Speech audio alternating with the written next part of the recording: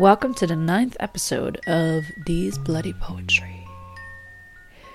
Today's poem was posted today, Sunday, the 19th of March 2023, and is called Our Natural Demand. Our natural demand. As if I was born with the promise engraved in me to fill every gap that demands me.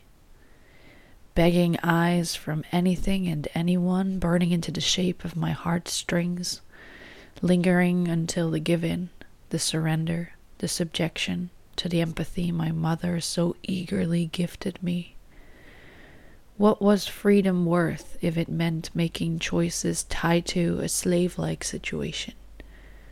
Being tied to the self all the time, the consciousness being submitted to the other before anything else, dwelling into where we can't leave the room because the weight of the sky without the roof in between is too daunting. Was my last love my last? And is rest reserved for the dead? Or not even? Is there an end to this? Is there a sanctuary away from all this? Is there a place where we can lay our own grounds? This poem was written by Dee, aka Dahlia, aka whoever you want me to be.